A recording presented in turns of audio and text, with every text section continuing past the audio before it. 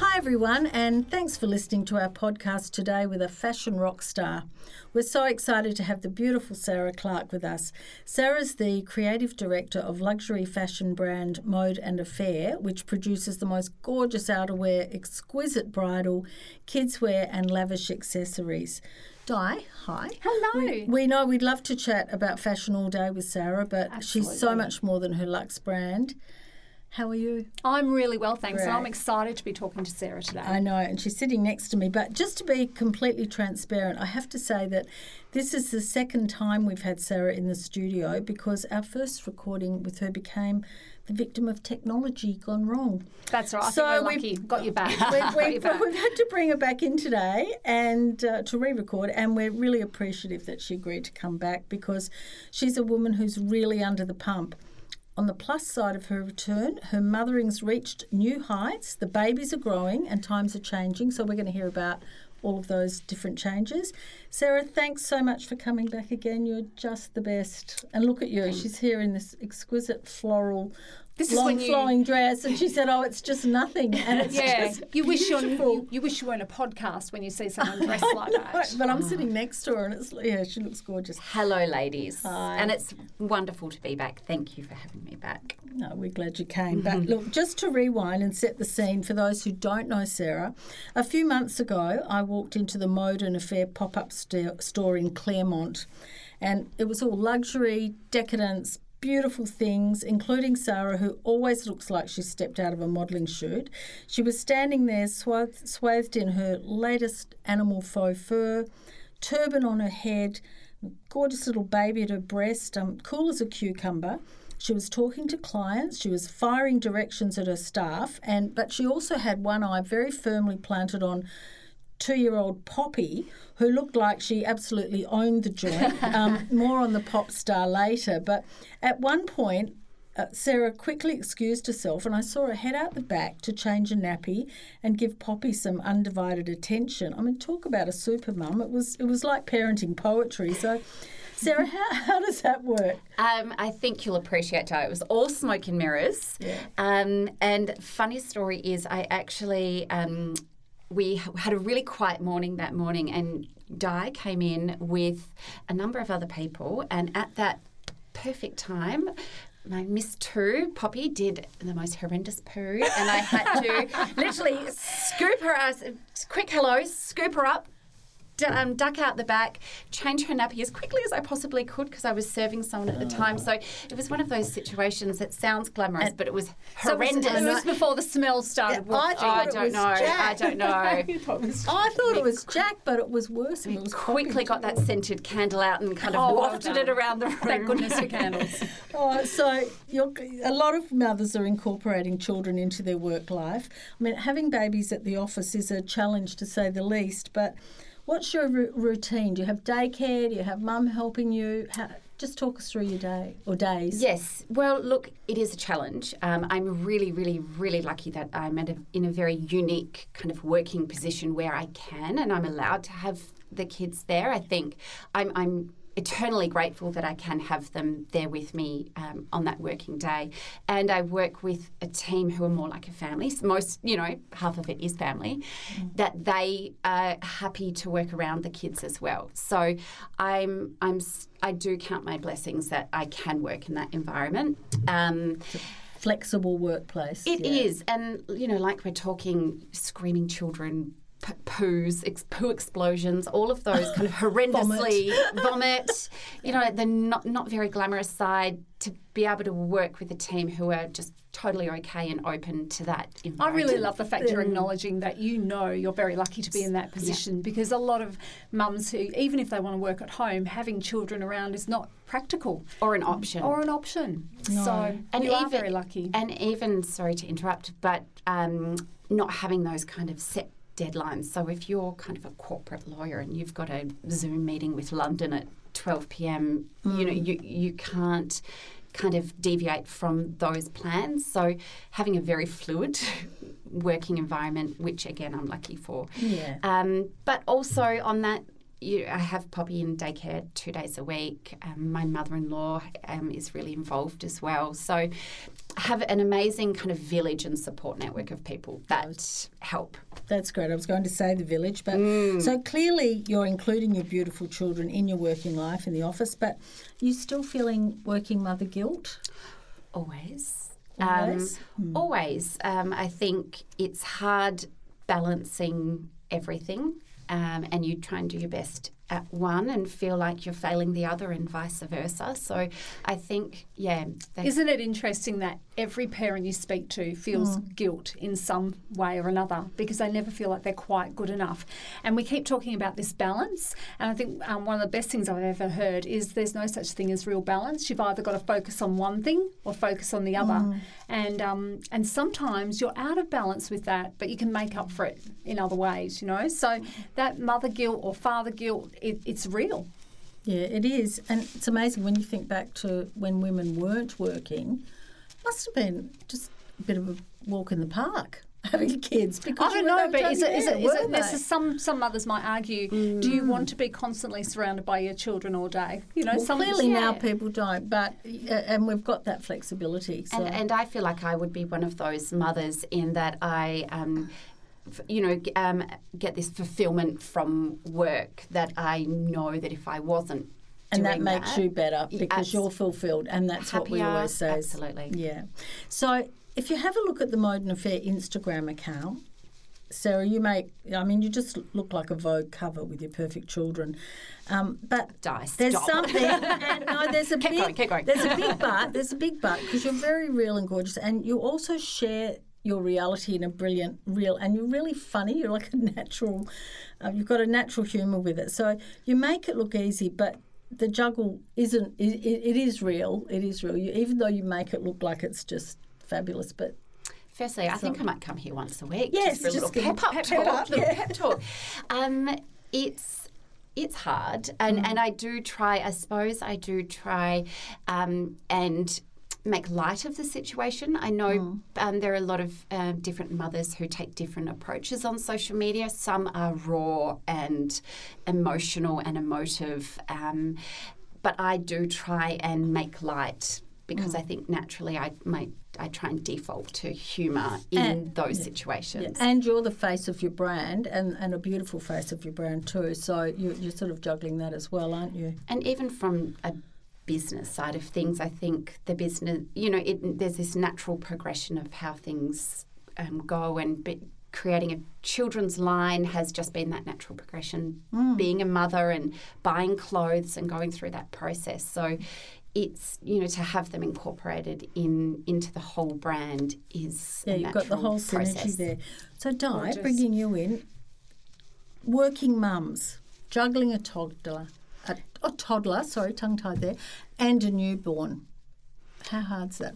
Look, I think there's pros and cons to being a working mother or being a stay-at-home mother, and it's such a personal choice. And I really think that women need to support one another in the choices that they make, and not put one another down for what they do.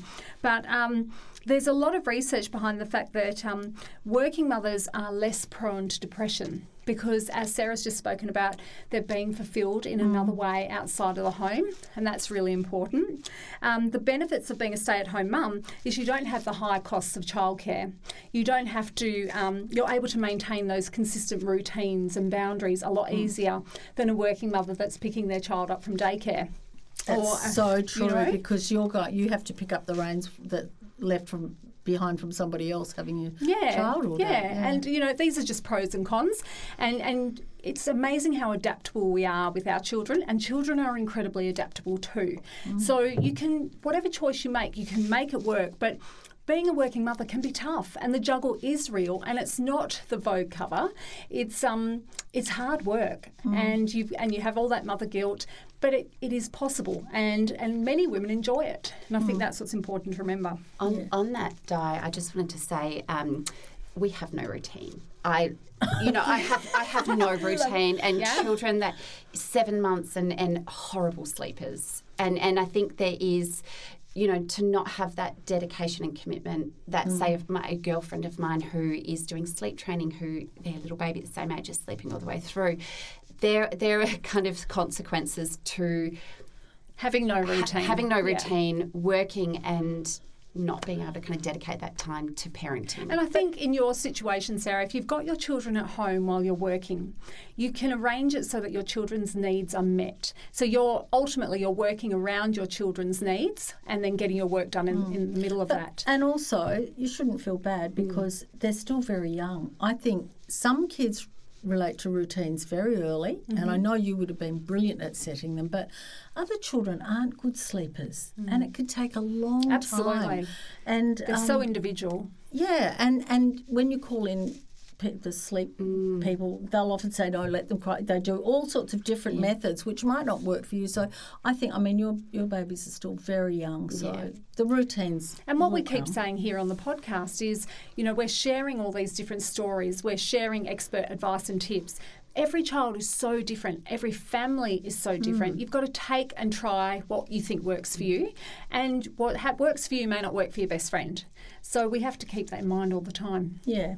And so, Sarah, when we first spoke with you, Poppy was really in full toddler flight and kind of terrible twos. And, we're saying terrible twos under our breath. And your beautiful newborn Jack was, probably perfect baby. But how hard was it transitioning from having one child to two? I mean, did that rock Poppy's world? And has it gotten any easier for you in the past couple of months since we last spoke? It absolutely rocked her world. And I think when we brought Jack home from the hospital, she kind of just looked at us and said, what have you done? We're a beautiful trio. What have I done wrong? How dare you? How dare you? And she took quite a while to realise the fact that he was here to stay. And that probably coincided as well in those, dare we say it, terrible twos.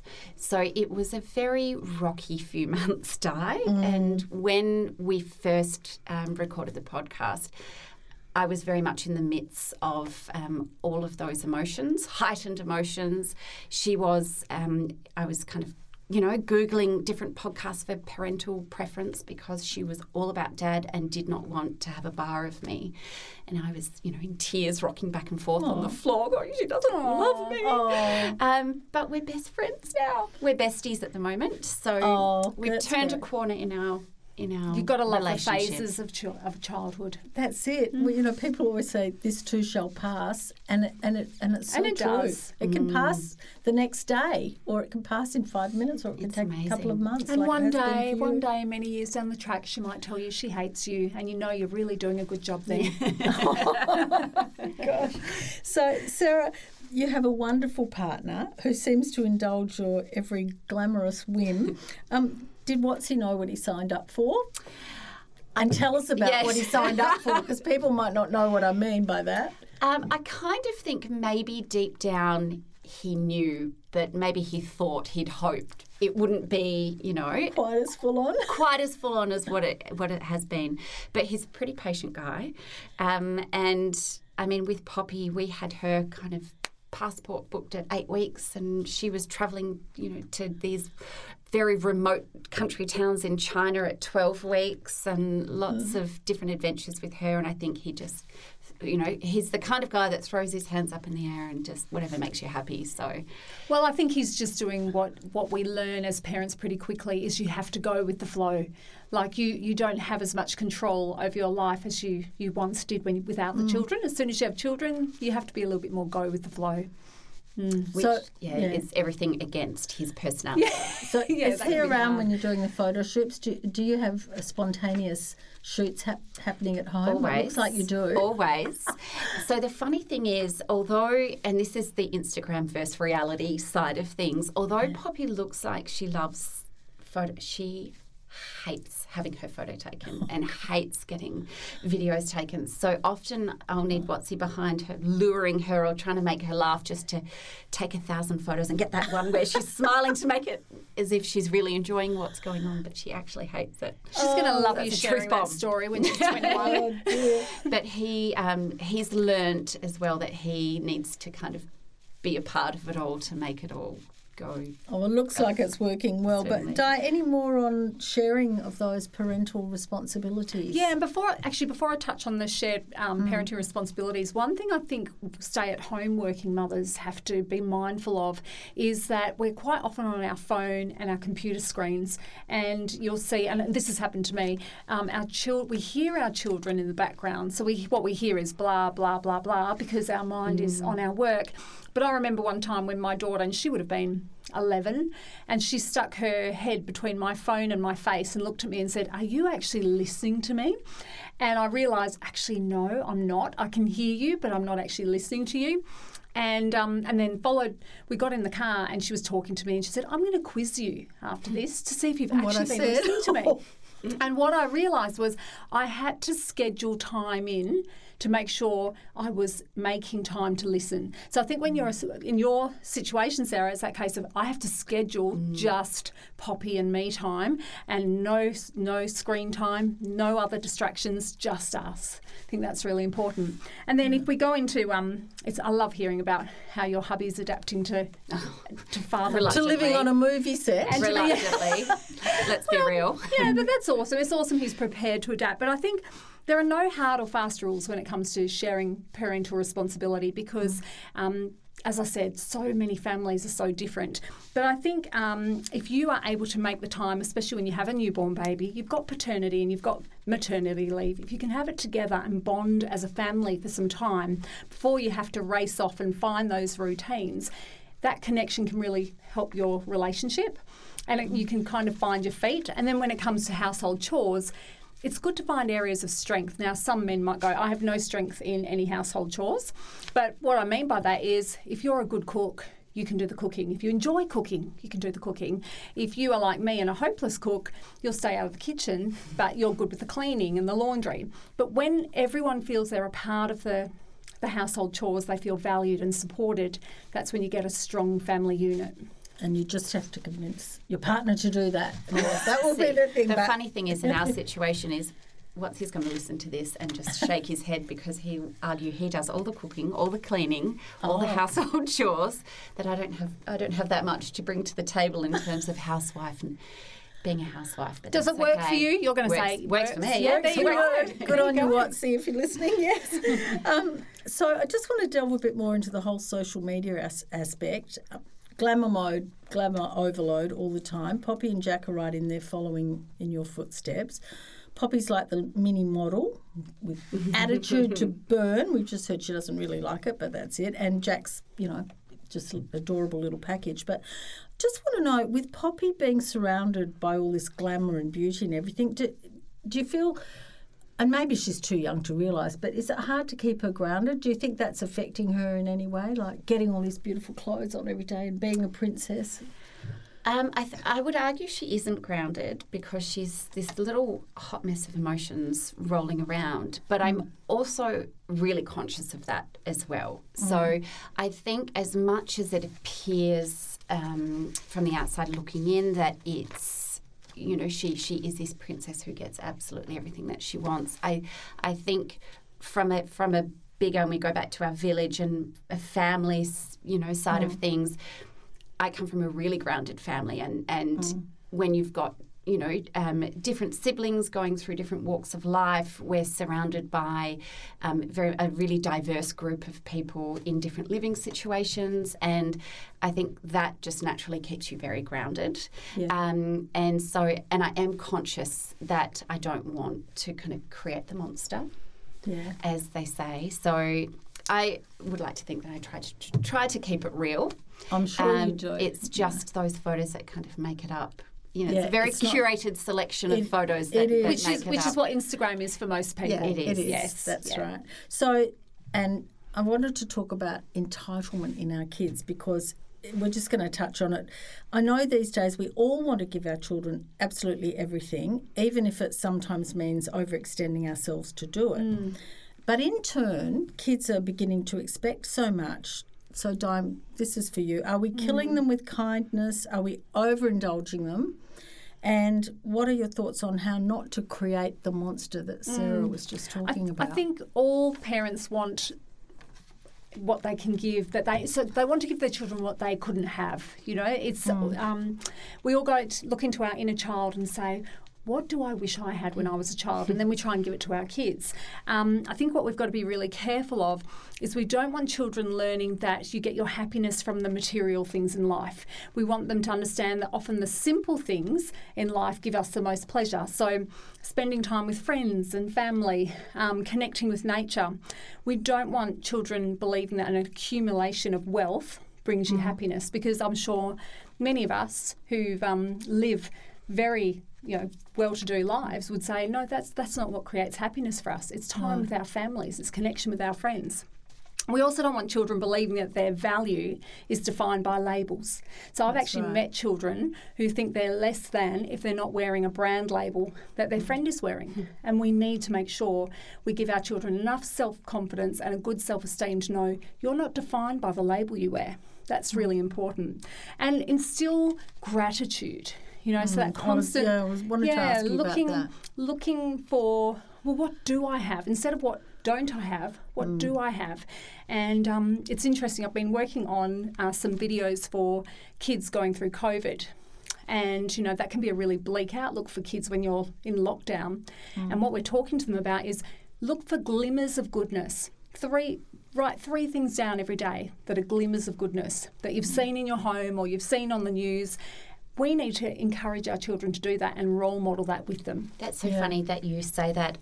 Before bed every night, I've just started with Poppy going over the 3 things that made her happy during the day. Yeah, that's a wonderful thing to do. And often she'll just look and say the light or the fan, but then I say, okay, what about talking to grandma or playing with your cousins? Yeah. And I just thought I'll just start at this age, just trying to reflect on the day that's been and what are the 3 things that have made her happy. And you can role model it as a family. So around the dinner table, I quite often do this with my family. I'll say, Sian, tell me 3 great things that happened today. And then I'll go to my partner and go, what were 3 great things that happened to you? And then I'll share 3 great things that happened to me. Yeah. And sometimes I can say, I had a really bad day today, but despite that, these are 3 things I was able to find because you're role modelling to the child that even in your worst days, you can find glimmers of goodness. Just getting back to the overindulging, when you were talking, I was thinking about birthday parties now, and I've noticed we get a lot of birthday invitations for children in our home, and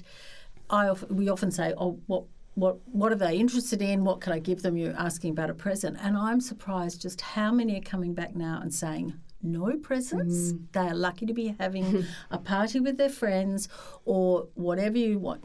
There's just no expectation. And I feel a bit sorry because I was brought up in that era where birthdays are just everything. And I have a friend who, up until her boys were 21, she gave them that amount of presents, whatever their birthday was, they got. So even up to 21 presents. And I think that's really a huge commitment. Saving through the year, was she? That's kind of changed where people are saying there's no expectation and even the kids will say, oh, but what if we don't go with the present? They're going to be sad. But they're actually not, I think. And so then we've had that discussion as well. I love that. So it sounds like there's an awareness happening now where parents are going, and we do need to give these important life lessons to our kids. That's wonderful. Yeah. So, Sarah, you're a rock star. We've loved having you back here with us today. I hope everyone's enjoyed listening to you. I certainly have. I love it. And it's been an injection of glamour for sure, but I think you've also provided some valuable insights into your world and another snapshot of parenting in this Absolutely, world. Another story to share. And again, for people listening, they can take some of your experiences and ideas and try them at home. Thank you so much for having me, ladies. Thanks, Sarah. Thank you. Di, as always.